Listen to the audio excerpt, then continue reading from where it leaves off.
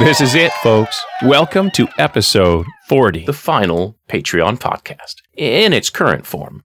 I'm John Miro, host and producer of the show, and it has been my pleasure to share creators' stories with you for this last year. But Patreon is just getting started, bringing you informing and entertaining glimpses into our community and the lives of our creators. So stay tuned for much more. Since May 2015, I've had a blast sharing these stories with you. Interviewing people is an art. It's one I've been practicing since 2009. It's very rewarding to me, and I'm very grateful and proud of the opportunity to work with Patreon to bring you insights into your favorite Patreon creators, and to introduce some of you to new creators you've come to love.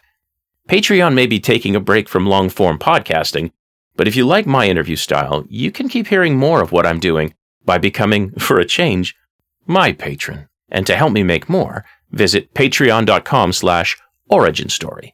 ORIGINSTORI. It's where I'll continue to interview Patreon creators, as well as cast the net wider and explore creators, makers, and innovators beyond the borders of Patreon. Every life, every career, every work of art has an origin story. And now you can become my patron to help me make more. I want to thank Jack, Tyler, and Taryn at Patreon for their support throughout the year we built the show and the year that it ran. Patreon is something special, and I've loved to help share the word about this community through this podcast. And thank you, one and all, for tuning in to hear these creator stories. Okay, let's get down to business. It's time to dig into the lives and passions of two more creators. That's all from your Canadian correspondent to Patreon, from the shores of Lake Ontario in Ontario, Canada. Thank you very much for listening to the Patreon podcast.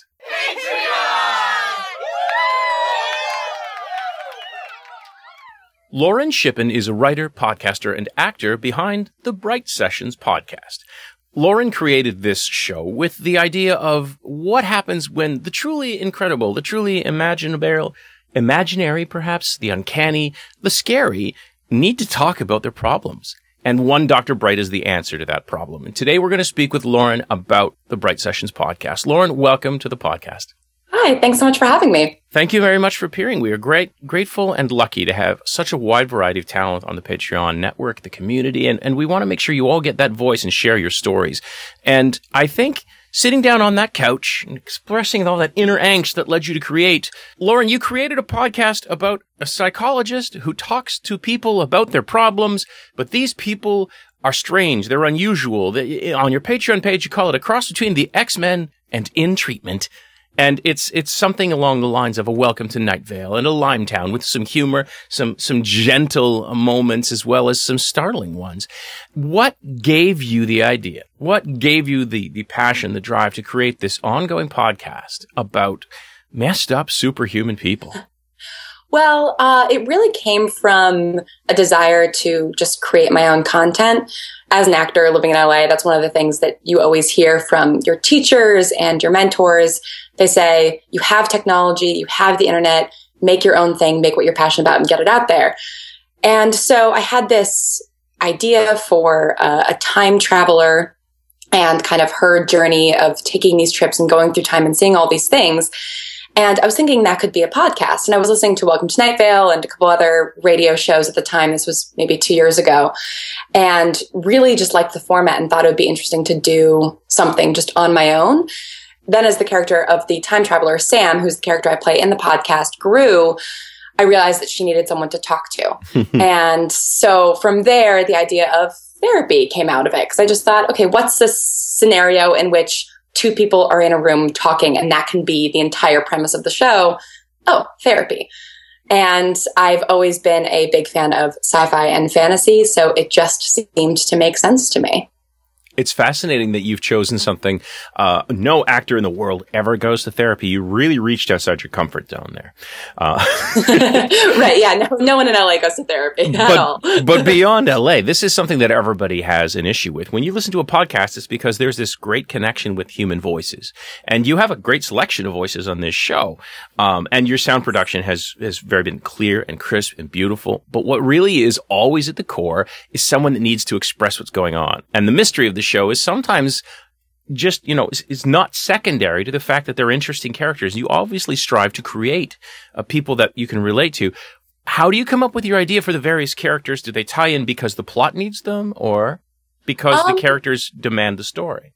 The characters really come first, and then I've had to figure out how to tie them into a greater plot because, I mean, as you said, it really is about these people needing to express something. And I think that the greater mystery is oftentimes secondary. We definitely went bigger at the end of our second season, but at its core, it is two people talking about feelings in a room. And each of the characters kind of just popped up almost completely rounded in my head, which is kind of crazy. It was just one of those things where I tapped into an idea that I felt very passionate about, of pairing superpowers with people that might have a difficulty with the specificity of that particular superpower. So Caleb, the teenager, a high school football player, what would be the thing that would be difficult for him? Feeling other people's feelings, because that's kind of against the cliche of what a high school jock is like. What would be difficult for a person who's kind of a hippie flower child, actually hearing everybody's thoughts. So kind of thinking about these archetypes of characters and then taking a little twist on them. And thankfully, I also had these incredible actors in my life, either in class or as friends, and certainly as both, who I wanted to cast in things. So their own personalities definitely bled into a lot of who the characters became. I love the fact that it is, as you said, it's a real ensemble piece. It has that feeling of a Twilight Zone or an anthology mystery show. And I have to ask, were you a fan of old-time radio and old-school voice acting audio drama? It's not something I've actually spent a lot of time listening to. I definitely am a huge fan of The Twilight Zone. I grew up watching it and have binged the entire thing once it got on Netflix. But radio drama, I kind of would hear now and again, when NPR or something or a radio affiliate would broadcast them late at night. But really what spurred it was Welcome to Night Vale, which I think is true for a lot of people of my generation who are into audio drama, because that was kind of the first big audio drama of the modern age, I think. And then from there, I got really into Limetown and the Black Tapes podcast and Tanis, and I've just been now consuming tons of audio dramas. But it really started as kind of a combination of listening to Welcome to Night Vale and actually Cabin Pressure, which is a BBC comedy sitcom, radio sitcom. And it's totally different. But I was just listening to both that and Welcome to Night Vale in my car in traffic and thought, this is an interesting medium. And these two shows are doing completely different things with radio. And I wonder if I could hit somewhere in between. It's very much a monologue or a dialogue off screen. You have to create so much in your head that the actor has to bring to the voice, and the writer has to both put in the narration and leave the white space for the voice actor to fill in. That it's both collaborative and it's very surprising in the results. As you said, it's a very wide field, from Cabin Pressure, BBC comedy podcast, all the way to the mystery and the very odd events that happened in Night Vale. You yourself, you said that this was your first audio adventure.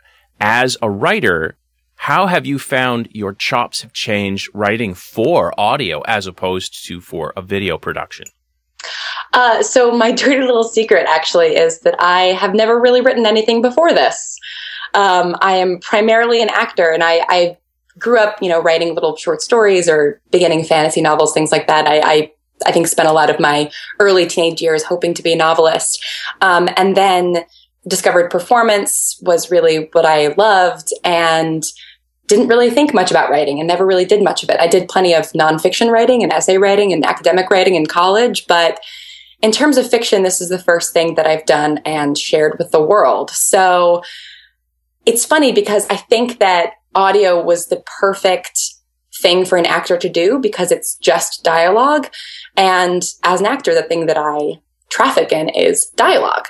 So just figuring out how people speak and how they relate to one another is something that I'm already comfortable with as an actor, that I just was able to translate that into writing. And because it was an audio format, I didn't have to worry about any of the visuals. Yeah, it does give you a clear palette, and it allows you to remove a lot of the things that you might be worried about hitting marks, pacing, having the things show in the script dialogue. Now that you're working with voice actors, however, Has your style changed? Have they requested more of those marks be put in the writing? Has it evolved, or are you finding this is something that innately you got a handle on already? It's definitely evolving. I think that anybody who writes anything, I'm sure you've experienced it, the more you write, the better you get. Just, that's just practice makes perfect, or practice makes better. And definitely listening to the actors' speech patterns and the ad libs that they do and the improvs that they do in the course of recording has affected the way in which I write the characters. Not in any huge dialogue shifting ways, but just in the little pauses and the emphasis and things like that each unique person has naturally in their speech patterns that an actor is inevitably going to bring to a character. And in terms of a more practical change, one thing that was a request from an actor is Anna Laurie, who's a good friend of mine and who plays Chloe on the podcast, requested that I create some sort of difference in the dialogue that Chloe is saying as she's hearing someone's thoughts. Because as just a kind of a block of dialogue of Chloe going through her own thoughts and then echoing the thoughts of others, it was getting very confusing. Mm-hmm. So that was kind of an interesting way to think about writing the script of, okay, I have to sort of demarcate what Chloe's hearing and what she's echoing and are her own unique thoughts. So on a more practical level, that was the one major actor request that kind of changed the way I wrote the scripts. Slightly outside the realm of this being your creation and you being on Patreon to discuss it, how has it had that effect that you wanted to on your career? Have people taken notice? I know you were featured on iTunes. Yeah, people have taken notice, and it's been really exciting because it's led to a lot of, I think, great creative growth for me and for, I hope, all the actors who are working on it. To have complete creative control over something is not something you really get to experience very much in entertainment, and particularly as an actor. So I think the fact that it is kind of this collaborative experience is really enjoyable. And I feel myself becoming a better actor, writer, artist in general, just every time that I write something, or every time we go into record, or anytime I talk to one of the actors about their character. And on a more practical level, it's just introduced me to this entire new community of audio drama creators. There's a lot of us. Yeah, there are a lot, and I had no idea. And it's such a welcoming, encouraging community that kind of welcomed me from the moment I released the first episode. It's small enough that every new person that enters into it everyone's really excited to have them there, which isn't always the case in entertainment. Things can get a little bit more competitive. And what I found in audio drama is that everyone's really excited about the work that everyone's doing, which is such a nice environment to be in. And it's also opened up a lot of voice acting opportunities for me, which is something that's pretty hard to break into, voiceover work. And because of these connections I've been making, I've been doing a lot more voice acting, which has been really, really fun. Excellent. Oh, great. No, it's true. I understand that there's different agents, it's completely different culture, just like the podcasting and the audio drama. Yeah. So now you're on Patreon. You decided to connect directly with your fans. Did they come to you and suggest this? Did you know people in the community, or did you say, hey, I found this crazy thing, let's take a jump? It was pretty much the latter. I forget exactly where I heard about Patreon, but it's sort of been on my radar for a couple of years, I think, because there are a couple artists I follow on Tumblr and on Twitter that use it to support their artwork. And as we were gearing up for our second season this past January, February, this past winter, I just thought, gosh, it would be nice to be able to just pay for hosting and the website, and maybe even someday pay for, the amazing acting talent that I have. And so we didn't really have enough listeners at the time to get advertising. And also I thought it would be really great to keep it ad free for as long as we can and just reach directly to the consumer. And if people wanted to support us, they could, and we would still offer everything for free. And the response has been mind-blowing. Like the fact that I am able to pay everybody involved a fair rate, and the fact that it's now a self-sustaining thing is kind of incredible to me. So the listeners have really stepped up and been incredibly supportive and made it so that I can dedicate a lot more time to making the story even better and making sure that we give the best content possible. and because of your passion, and because this is something you're doing in your life in other ways as an actor, it's a virtuous cycle, and I'm glad to see that it's fed back into the other parts of your lives. Every artist needs that support of people paying attention and paying, frankly. Yeah. So, do you have a memorable interaction with a patron you'd like to share, or a memorable event that's come about through Patreon? I mean, there are honestly so many to choose from, because I really have been bowled over by the sheer generosity and love that people have. I remember one of our first patrons runs an inn in Maine, and when he pledged to us, he sent us a message saying, if any of you are ever in Maine, I'd love to put you up in my inn for free. Aww. And this was so early on, and I just thought, that's amazing that this person likes the thing that we do so much that he'd be willing to give us a room at his really nice inn in Portland, Maine.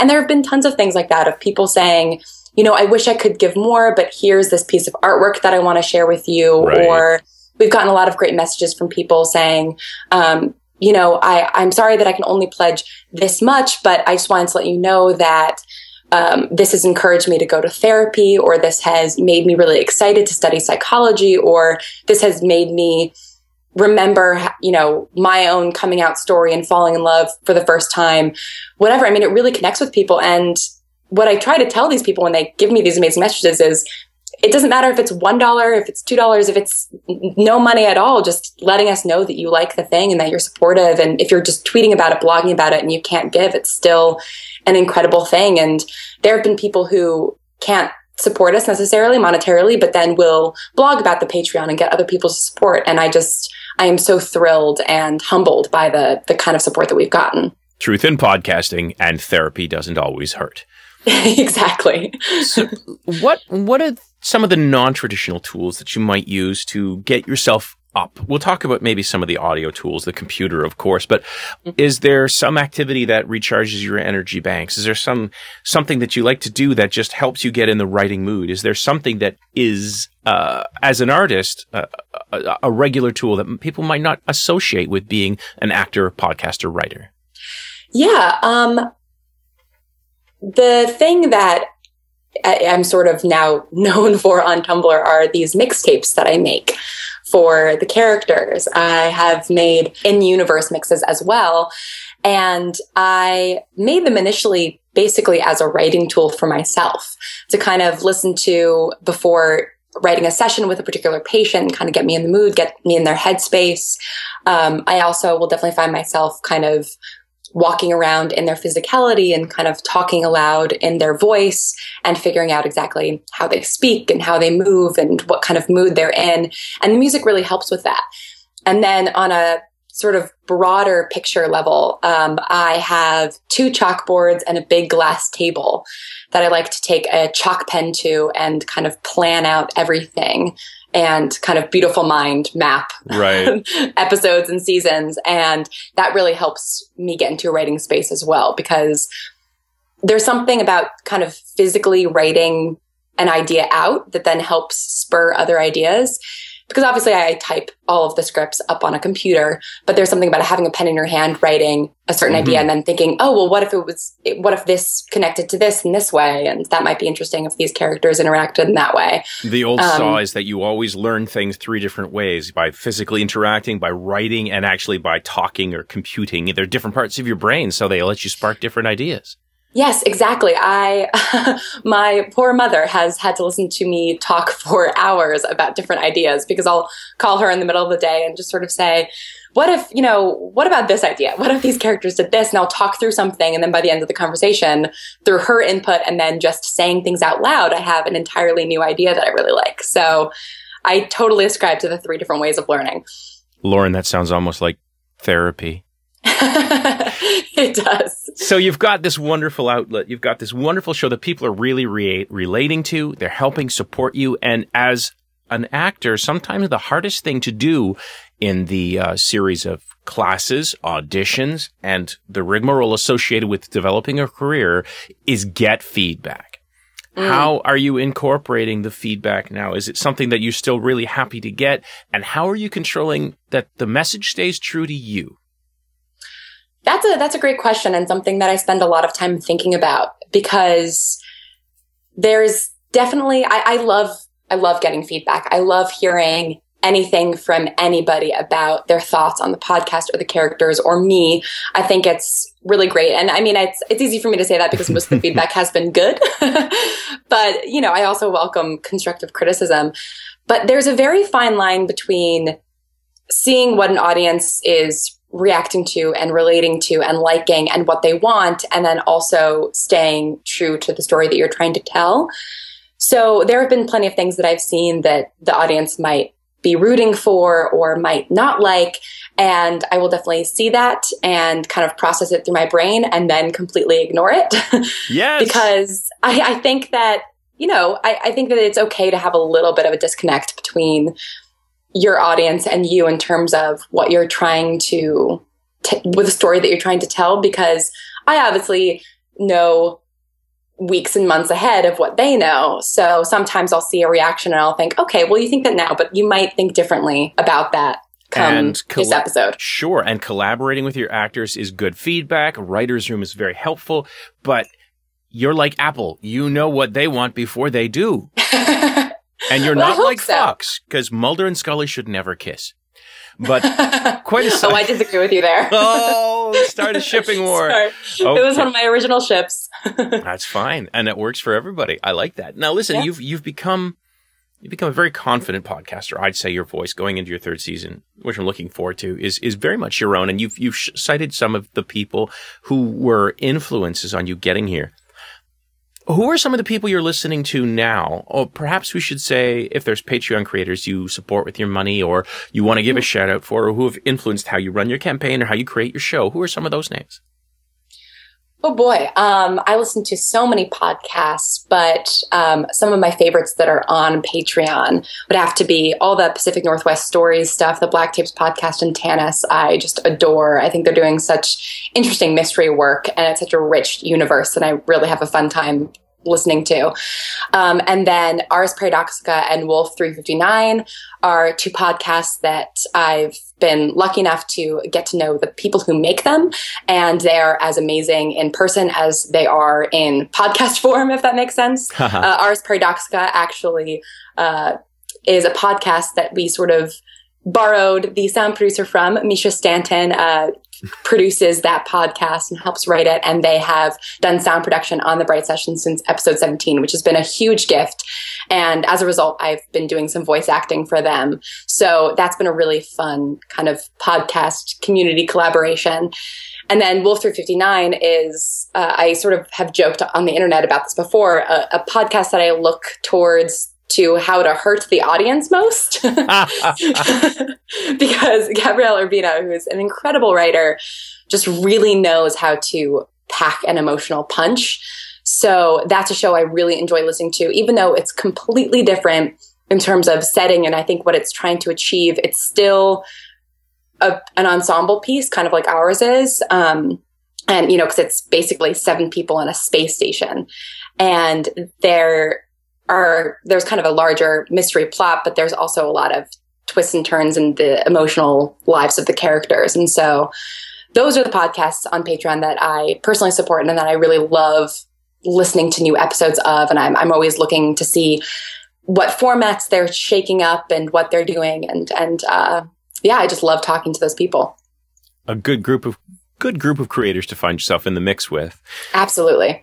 So now let me ask you a question about, you talked about having really got up to speed quickly before advertising was something you even considered. And now you have Patreon to support you in that way. What do you see the breakdown? You very kindly still offer the free podcast. Does it come out at the same time as the Patreon exclusives, or is there an advance window? Well, how are the patron fans that support you financially being looked after? Well, we release the episodes all at the same time across all platforms. But the Patreon supporters do get access to a special part of our website that has some behind the scenes stuff. So they get access to, depending on their level, some of my writer's notes, behind the scenes photos.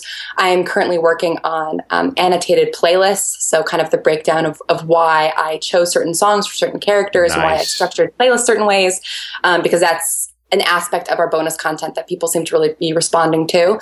And then, we kind of do the basic stuff like follow people on Twitter and shout them out on Twitter. I do a YouTube channel about fandoms that I'll kind of broadcast people's projects and try and give a shout out for different podcasts that people are doing or different events that they're hosting around the world. And for, I think, the $5 tier, you can basically pay for me to shout out your thing to my 5,000 subscribers. So it's a lot of just kind of community building. And then I'm constantly thinking about what insights into the production I can give to our Patreon supporters, because those are the people that are really engaged and really dedicated to the world that we're creating. And so I definitely want to reward that by kind of explaining or adding a little insight into how exactly we create certain things. And it works. It's great to be able to see that feedback, that you get to listen to your fans, listen to your supporters, and also give them a taste, that the DVD extras, I like to call them. Exactly. Like the director's commentary of things. So, okay, look, this is your chance. Any spoilers, any hints you want to give? Actually, yeah, I will give one little spoiler for season 3, which is that we are adding 2 new characters, or at least we are adding their voices. And I am very excited about the actors that I'm talking with about doing it. They're really, really talented people that have been in my mind for these characters for a while. So I think that people are really going to like it. And the premiere date for season 3? To be determined. I don't want soon. to. Yes, soon. I don't want to lock anything in because we are still in the process of, when I say we, I am still in the process of writing it. But thankfully, my wonderful actors and my sound producer, Misha, are chomping at the bit to get back to it. So probably mid-October. I will say that tentatively. Enjoy your summers, everybody, and then get back in your chairs for therapy come the fall. Lauren, exactly. It is great to talk to you. If anybody out there has just discovered you and wants to know more about this crazy therapy, or they've already been following you, but they haven't followed you all the way to Patreon, they can all do that at patreon.com/thebrightsessions. They certainly can, and any amount helps us a great deal. So we really, really appreciate it. And the shout-outs. If you can't help with money, there's always the shout-outs. Indeed. Yes. Tumblr about us. Find us on Tumblr and Twitter and all of that stuff. And come ask me questions and show me your fan art. I love it so much. Lauren, thank you for sharing your story on the Patreon podcast. Thank you so much for having me on. Linda Medley is a comic book author and illustrator best known for the Castle Waiting series.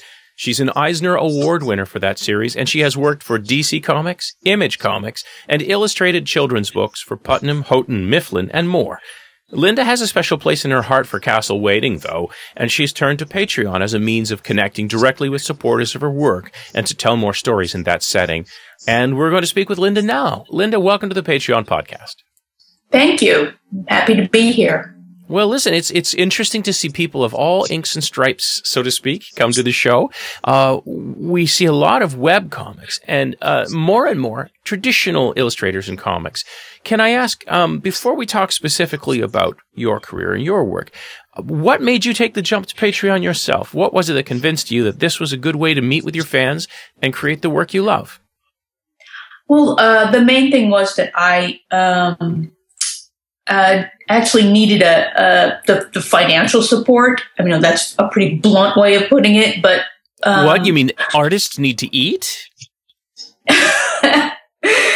But the whole starving artist thing is only romantic in movies. It's not interesting in real life. And I'm in the middle of working on a new volume now, and I just thought, well, now would be a time to find out if everything everyone says about crowdfunding and, social networking is really as useful and the way of the future as they say it is. So I just decided to reach out to, people and fans that I've known for decades and have followed my work for a long time. And I'm actually finding out that as great as it is to have this financial support, I'm really happy to be able to have a place where I can actually get feedback, real feedback from, not just Facebook niceties as a lot of it is. So I'm really looking forward to, because I just started my Patreon, and I'm really looking forward to how that's going to be, to have actual, incoming feedback from fans as I'm working on the book. It's also something to say that your decades of work building those connections and proving, as we say, Patreon is built for the person who's building the next thing, where a Kickstarter might be for the previous thing. You've also shown that you've got that backlist, that trust, and that love that people have for you, which has shot you well over 100 when you just started your Patreon. So welcome for kicking things off with a boom, and welcome to the Patreon podcast to share the story of a little bit about who that person is making Castle Waiting. Now, listen, I'm glad that we've been able to get you on, and I know that you are sweltering on the top story of a very hot building this summer. It's actually not bad right now. Okay. So we'll jump right into what is it about Castle Waiting that became something you're so famous for, and that you're so excited to jump back into. Well, I think really the main thing is that it is my own my own creation. Prior to that, I was working for DC Comics, so working on the titles that they own, and characters, Batman, Superman. Well, I didn't work on Batman or Superman, but it was characters that I don't own the copyright or trademark to. And as much as I was a comic fan, I've been a comic fan since I was maybe 9 or 10 years old. I kind of, it was a matter of having, at the time that I was working for DC, there was not a lot of independent comic, there were independent comics, but it wasn't very easy to get into. And I had actually gone to school to be an illustrator, and I kind of specialized in children's book illustration. And I had wanted to find some way to put both the comic book format and what I really love to do, which was children's book illustration. And I love all of the old golden age children's book illustrators, to put that style and those types of stories together and make a comic book that looks like it could have been done, in the last century, but have the kind of the sensibility of, modern times. The wit and the humor. Yeah. Not to make it so unrelatable that, that your audience is just alienated. And, it strikes me as a wonderful counterpoint to something like a Fables. Yeah, actually, it's completely different from that. Oh, it is completely different, but it's a counterpoint. It's very much touching on reinventing those classic myths in a different way. Yeah, and it's funny because when I first started doing the book, I took some of my preliminary work and scripts and showed them to people that I had known in the business for years. And a lot of people were saying, it's like, oh, just don't do this. Nobody's going to want this. This is just, maybe like kind of do it for fun and show it to people who might like it, but don't think this is ever going to go anywhere. Well, I'm glad you didn't listen to that advice. Yeah. And the thing is, I know that back then that like I said, the industry being dominated by superheroes, there just wasn't, it was kind of hard to wrap your mind around something else. So, or wrap your mind around something else and think you could actually be successful at it. What's also interesting, although this was a few years back before comics could be bought on your iPad, before you could create directly for your fans. Oh, yeah. I'm saying there wasn't a lot of people even using computers back then. But you won one of your Eisner Awards for the ongoing story element of Castle Waiting, and you've really made that return in the serial format. I think people are very excited by. So it comes down to the characters more than the genre, I think. And that's the people have been waiting for the returns of these characters. Where do we find Jane and the others in the story now? This is actually the volume that I'm working on now is all about Jane's background. So it's kind of like going from where I left off in the other volumes, and people will know this, there's been flashback, like a series of flashbacks showing her childhood. And Jane, maybe you should give a brief introduction for people hearing for the first time. At this right now, Jane is the current main character, because in the overall series, the main character changes from one to another. Mm-hmm. And she is a woman who, maybe I should just start with the entire story is about Sleeping Beauty's castle and what happened to the castle after the princess left and just abandoned, everybody who was there. So the castle is a place that's like a place of refuge or just a stopping place for people, characters as they're moving, through their lives or moving on to someplace else. And Jane is a character who journeys there to have her baby, and becomes a part of the community of people that are living there. But there's a lot of kind of mystery about like what's going, who is the baby's father? Why did she leave, everything that she knew behind to go to a completely strange place to make herself a home.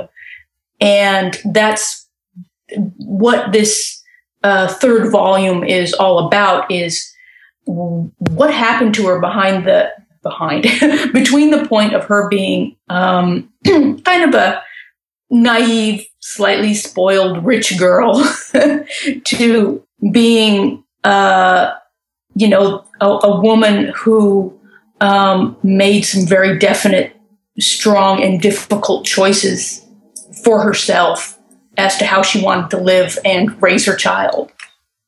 It's a good story. It's a good character set, and I'm glad you're returning to Lady Jane as well. This is a world that people are going to learn and discover for themselves, as well as for people tuning in who are already familiar with Castle Waiting. Mm-hmm. I'll remind everybody that's new to the crowd. This is an Eisner-winning story. This is some quality work, and we're very proud to have you on Patreon, Linda.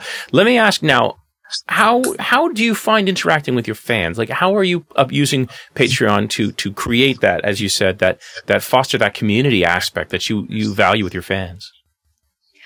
I think that because I'm, like I said, I'm just starting, so I've been planning all these different things I'd like to do. I think that part of, I'm keeping open, like on some of the reward levels, I did ask on Facebook what some people thought would be, things that they would like to get for contributing. And since a lot of people know that I've done children's book illustration and that I love classic children's books, they were saying, well, could we get something that's, could you do sketches that are from, other books, from other classic children's books? And I thought, well, that would be fantastic, really. And so that kind of thing is really, that kind of feedback is just of what do they want. And like I said, I'll be able to show people what I'm working on as I'm working on it, in the different blogs, and just people can, be able to tell me, does it look good to them? Does it not look good to them? I just think that's, it's like having, being able to have feedback kind of instantaneously like that is going to be priceless, I think. In a world where previously people would have to wait months or years before ever see a touch of art dribble out from a mainstream studio, being able to look at the digital downloads of sketches in process. It's fascinating. And some of your awards are even more interesting. You have a special award just for teachers and librarians who would like to have the back work as well as Skype video visits to their classrooms. This is the kind of interaction with a creator that I think is going to be incredibly positive and create something new. What are some of the interactions you've had now that you've started, as you said, building this, the feedback from people who have joined your Patreon campaign? How is that relationship specifically coming along? Any memorable interactions or fan support come out? It's just been great that people have, been saying, it's like, I've been a fan for years, and that they didn't even know that I was working on the book again.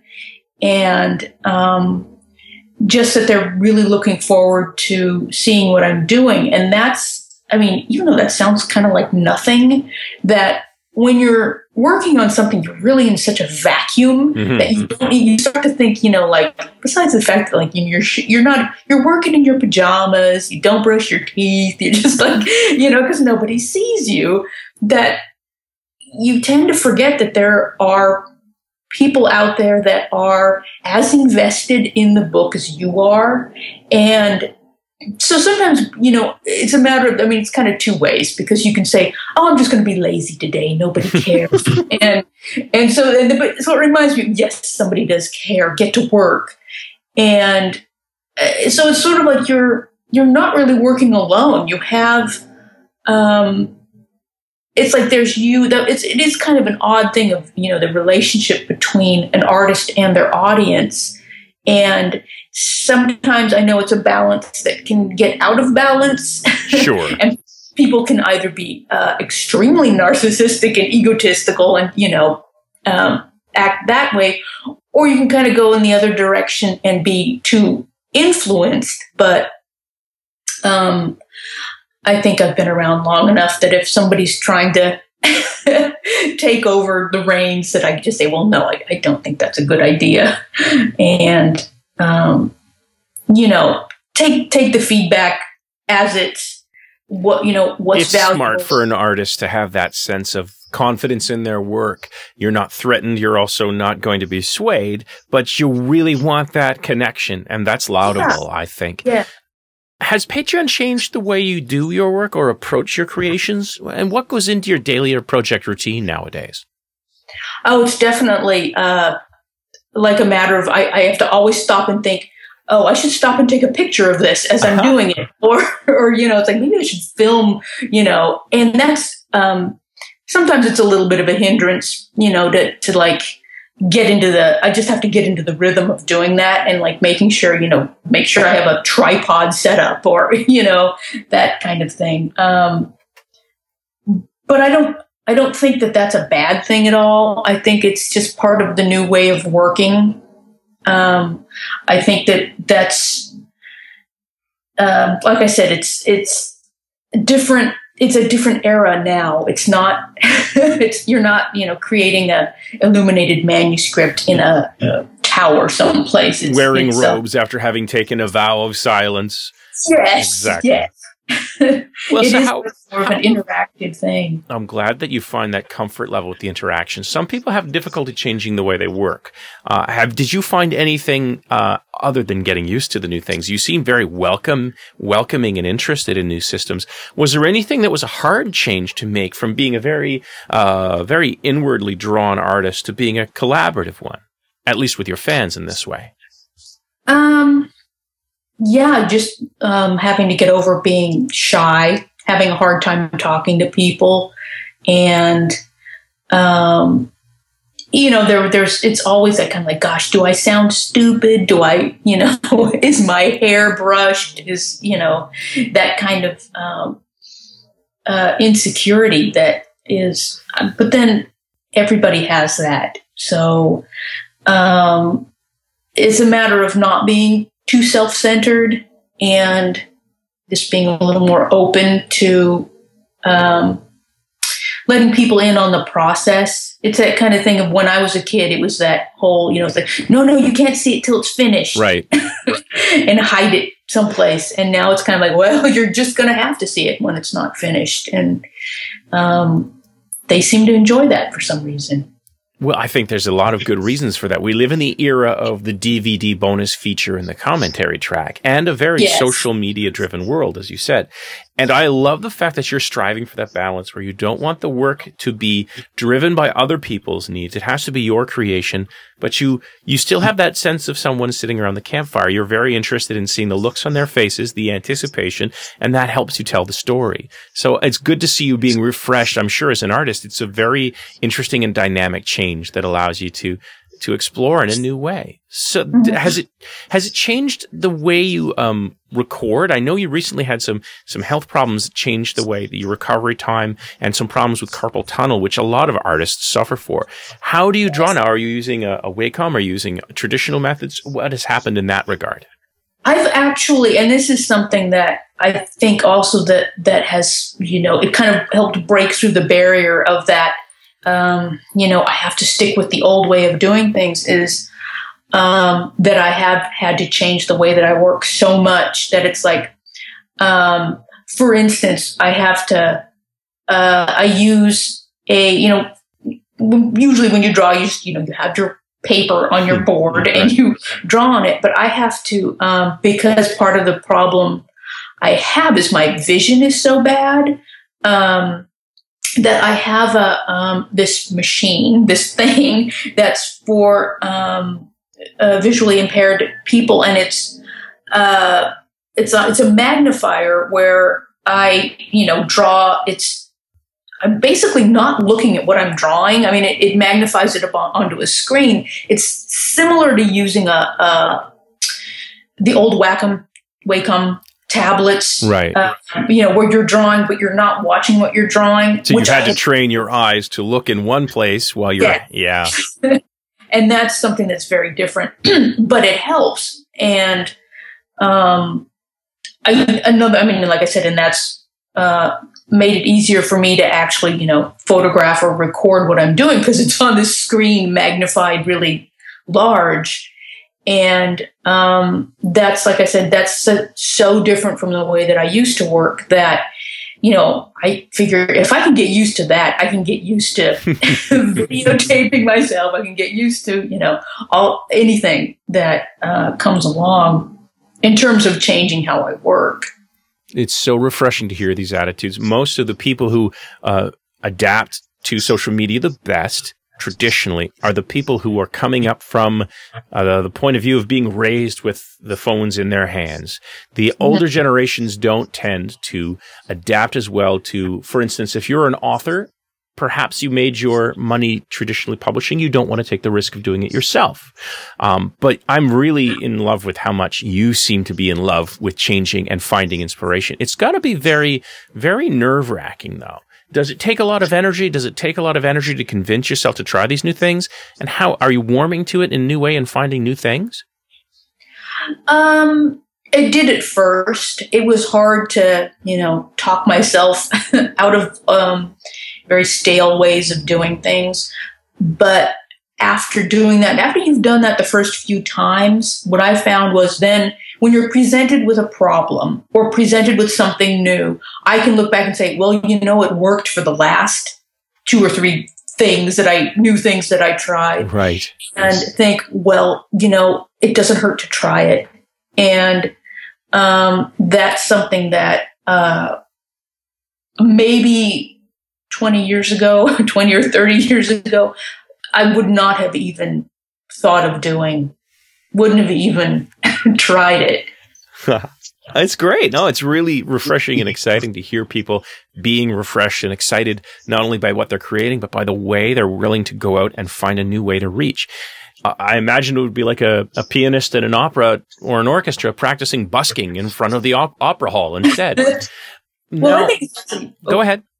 I was going to say, well, it's actually also kind of fun for me. It's like it's kind of like playing a game because what I'm doing the actual work is so old fashioned, the drawing style, the fact that it comes out in a hardback book with, all of it looks like an old book, but I'm using very modern technology and to make something that looks like it's really old.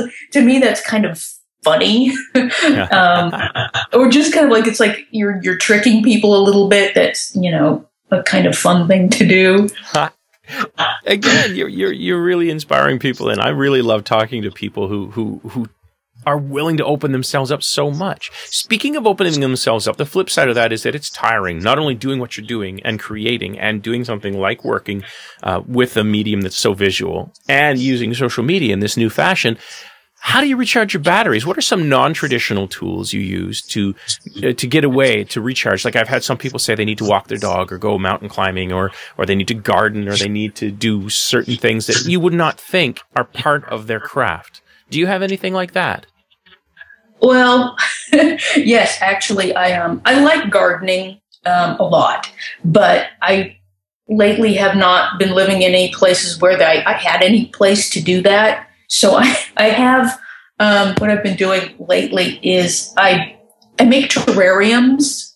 So it's sort of like I have little tiny gardens, and I've been making them with like moss. I go out and collect moss and make little moss gardens. And you wouldn't think that would be relaxing, but it's something where when I'm doing that, everything else just kind of all the complexities just kind of go away, and I can focus doing that. And it's just nice to be able to. There's something really important, I think, about just touching dirt and kind of reconnecting with plant life, which is something that I think so many people and living in so many different urban areas where there's no place to do that. That right. Even on a tiny scale, it's helpful. It's restful.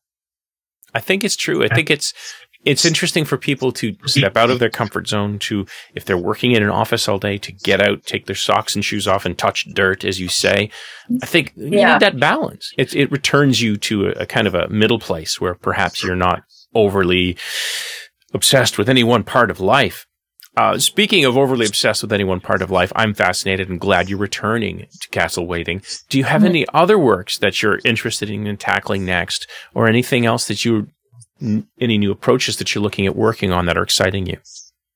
Oh, yeah. I actually have probably a dozen different other projects that someday I want to get to. I mean, in there, I have like a whole series of books that are set in the Wizard of Oz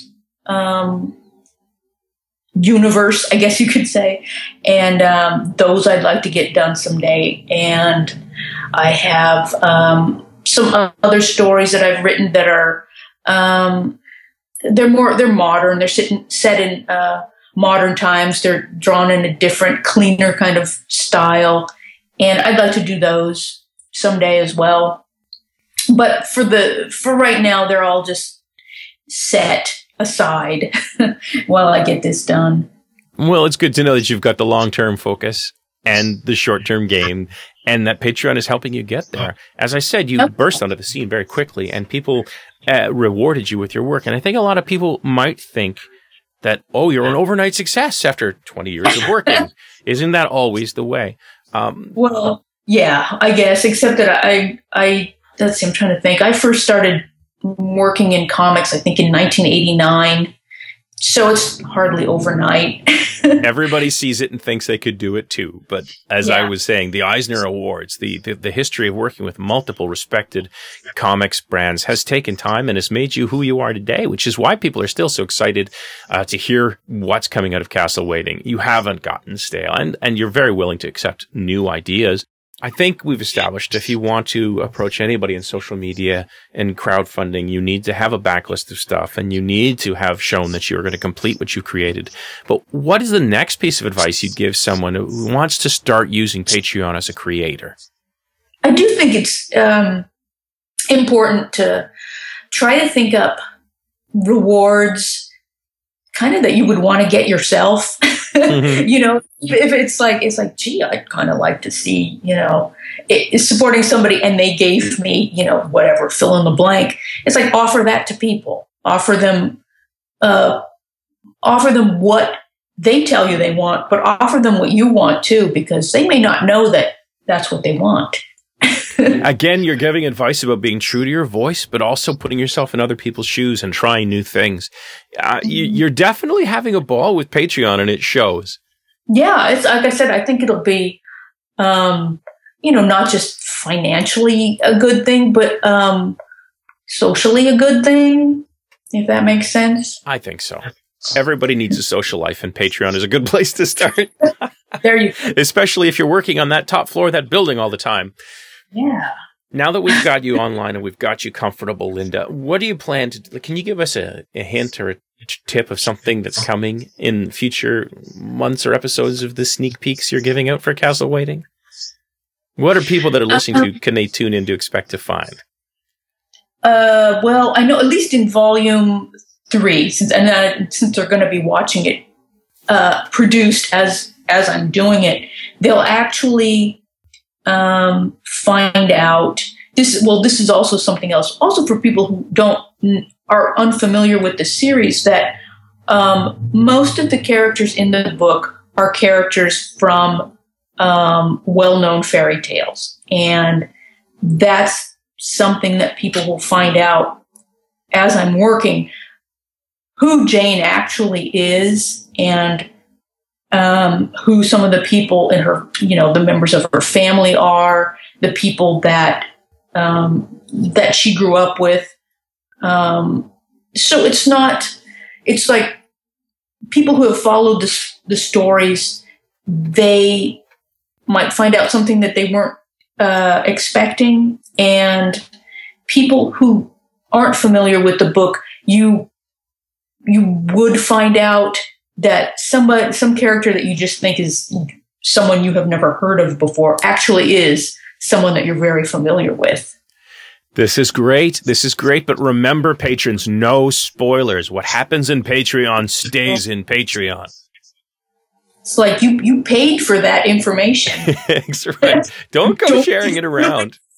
Linda, thank you very much. I really appreciated talking to you today. And if you're listening and you'd like to learn more about Linda or the Castle Waiting series, or just give $1 of support, you're sold, and you want to help Linda make the next thing you'll love, you can do all of that at patreon.com/Linda Medley, Medley. Linda, thank you very much for sharing your story today on the Patreon podcast. Oh, thank you, John.